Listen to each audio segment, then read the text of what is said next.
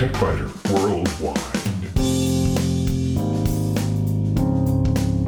It's the High Tech Podcast in plain English with an hour's worth of news in about 20 minutes. That's because we leave out the commercials, the station breaks, the sports, and most of the jingles.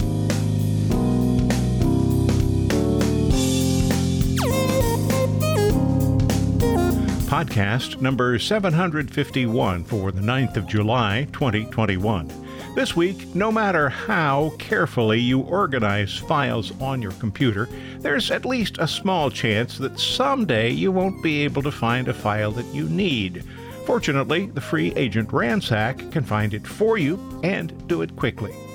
In short circuits, scammers are limited in the types of attacks they can use, so they have to keep coming up with new presentations. Airline scams are in. Most Windows computer users have the taskbar at the bottom of the screen. There are good reasons to put it at the top of the screen, though, even for those who prefer having it at the bottom. In spare parts, only on the website, Western Digital MyBook Live devices, which haven't been produced for the last 6 years, are in danger of being compromised. Upgrading to Windows 11 may require a visit to the computer's BIOS settings, and some computers don't have a security chip that will be required for the new version of the operating system. And 20 years ago, I've always enjoyed the irony that after spending a week at PC Expo in New York City, I bought a Mac to bring home.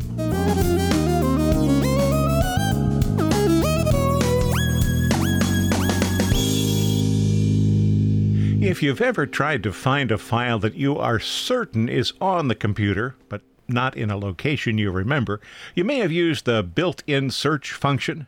There is a better choice. It's free for commercial or personal use, and it's been around for more than 20 years. No matter how carefully you name or organize files, you'll doubtless have trouble finding one that you need at least occasionally.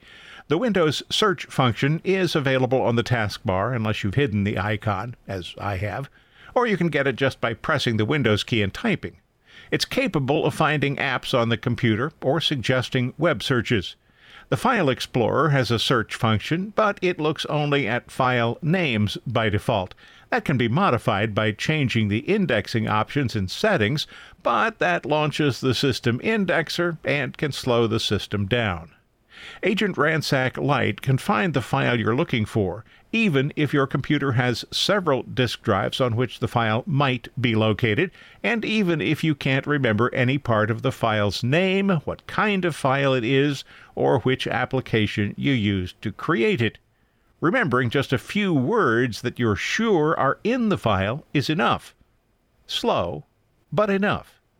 Having said that, a search that has to search through every file on the computer to find a phrase will be slow. The more information you have, the faster the search will be. Let's say I remember writing something about Toronto to a friend in Russia, but I don't remember when or what application I used. So I set it to look at Drive D. The most basic kind of Agent Ransack search simply tells the application to search through all the files on Drive D and give me a list of every file that contains the word Toronto. Drive D contains more than 320,000 files that consume more than 950,000 megabytes of disk space. Agent Ransack will have to examine every single occupied bit of every file, so it won't be fast. This is, in fact, about the worst possible case I can imagine, unless you couldn't remember which drive the file was on. In my case, that would mean Agent Ransack has to search 7 disk drives containing 4,067,213 items in 5,834,400 megabytes. As it was, the application had to search tens of thousands of digital image files, Excel files, and a variety of other files. But I did want to make this a difficult search that would take a long time, and I certainly succeeded at that. The search took 7 hours, 56 minutes. I don't even want to think about how long searching every file on every drive would take.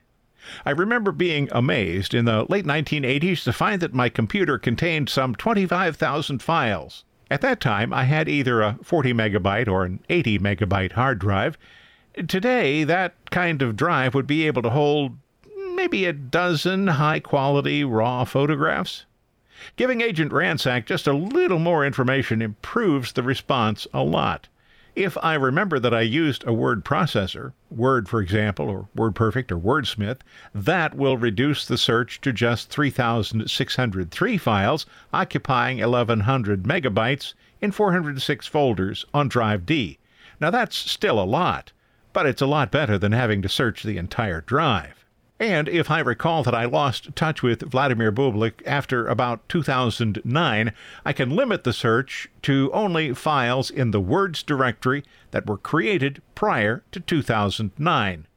That search took just 36 seconds to find bublik04.doc in the Words, MS Word Docs, Bills Files, Bublik directory. It's an old-style Microsoft Word file. The search returned 47 items that contained the word Toronto.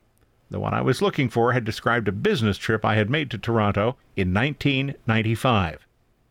I found that it's generally better to search for the modified or last access dates because some files pick up incorrect creation dates when moved from one computer to another.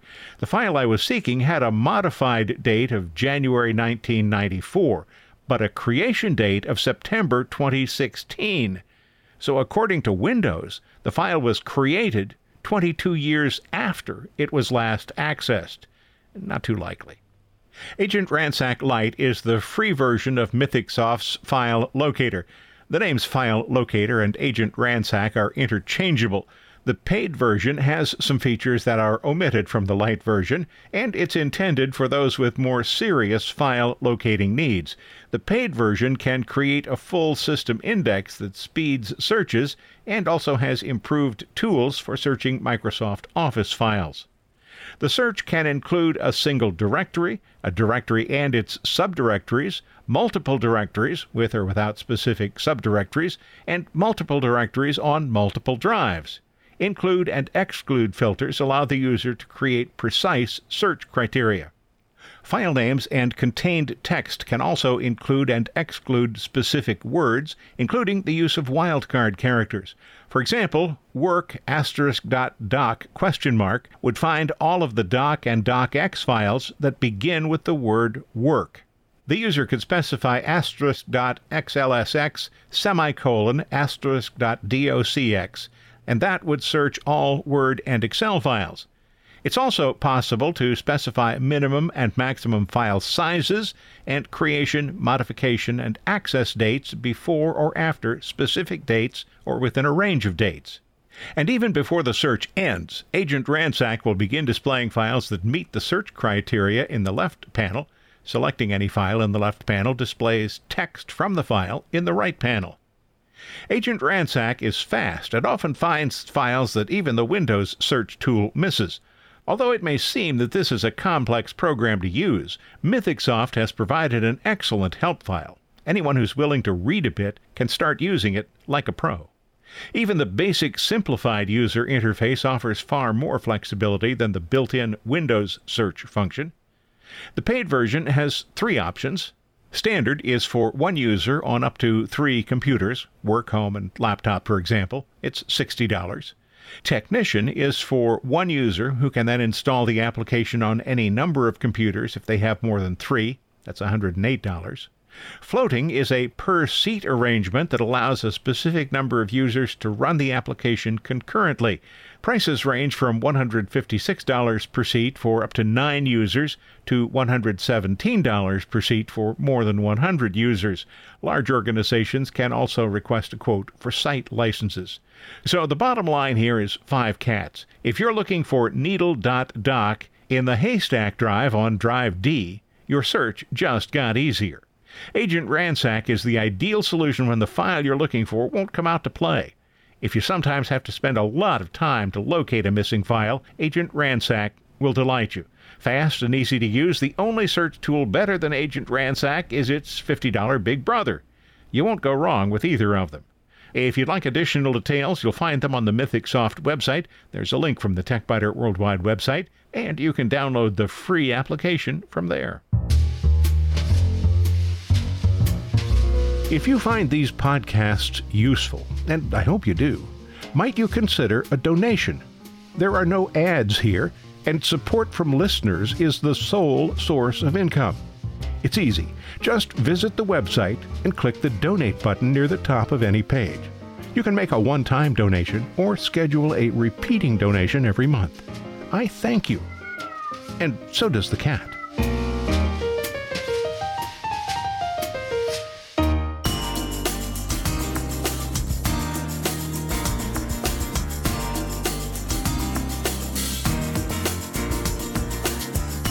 In short circuits, scammers are inventive, but there are only so many basic types of scams. Cons involving untold riches from Nigerian princes, dishonest bank managers, long-lost relatives, and dying widows of rich businessmen have pretty much run their course. Most of those scams involved finding people who are stupid enough to send money to the scammer to pay expenses involved with transferring money or bribing authorities or paying for legal services. The trouble with people who are sufficiently ignorant to respond to such an obvious ploy usually aren't smart enough to have any money to send the scammers. It is a labor-intensive scam with only minimal income opportunities. So the scammers have moved on to sending email messages that can be used to trick the mark into clicking a link.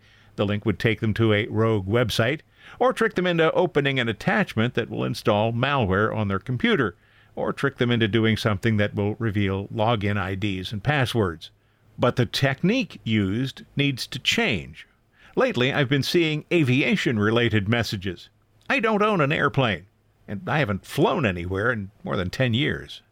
So, when I receive a flight confirmation message, I know immediately it's not for me. But a message that claims to be from Hyperion Aviation, a charter airline based in Malta, displays a lot more red flags.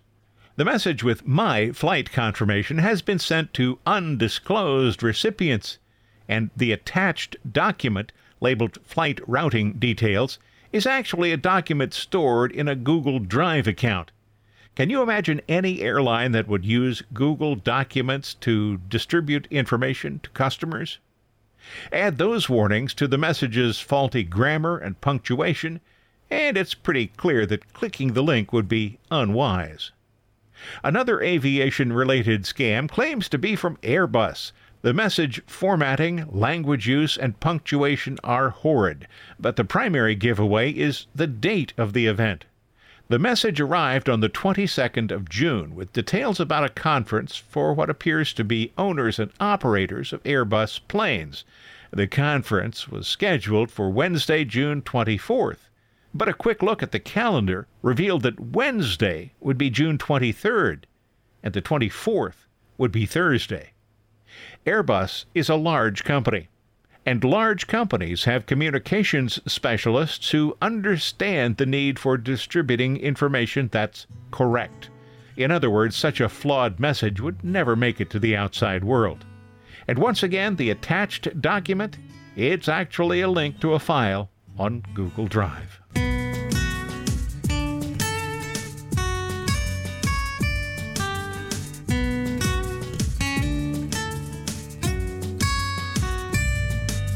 The taskbar on most Windows computers is at the bottom of the screen, where Microsoft's software developers thought it should be. That was the only option allowed for a long time, but now it can be placed at the top, on the left, or on the right, in addition to its default location at the bottom. Some people prefer to have the taskbar at the top.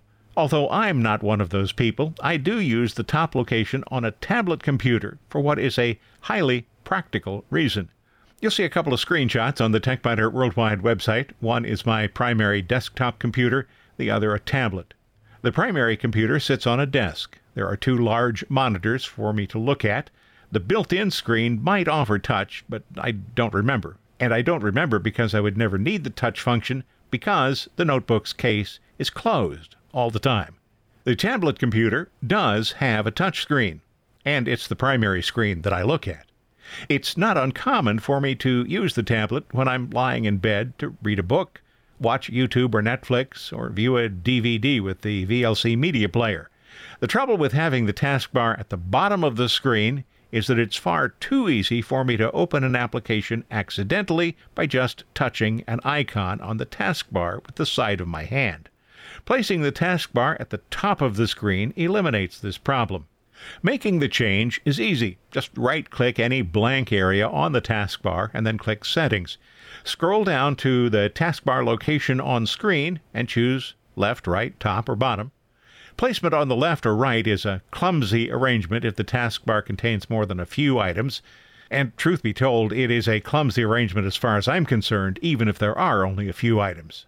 The better choices are top and bottom. I also prefer small icons because I put a lot of applications on the taskbar. There are also settings here that control the appearance of the taskbar on computers with multiple monitors, which icons appear in the notification area, and whether you want to use the peek function when the mouse hovers over the right end of the taskbar. Spare Parts doesn't care where the taskbar is, and you won't need peek to see that section. Visit the TechBiter Worldwide website, scroll down, and this week you'll find these articles. Western Digital MyBook Live devices, which haven't been produced for the last 6 years, are in danger of being compromised.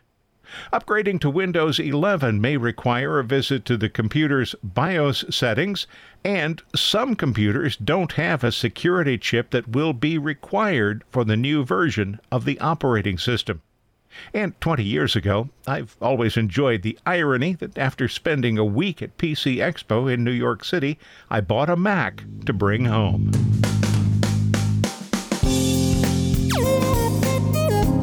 Thanks for listening to TechBiter Worldwide, the podcast with an hour's worth of technology news in about 20 minutes.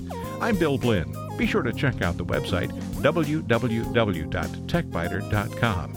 And if you like, send me an email from there. See you next week.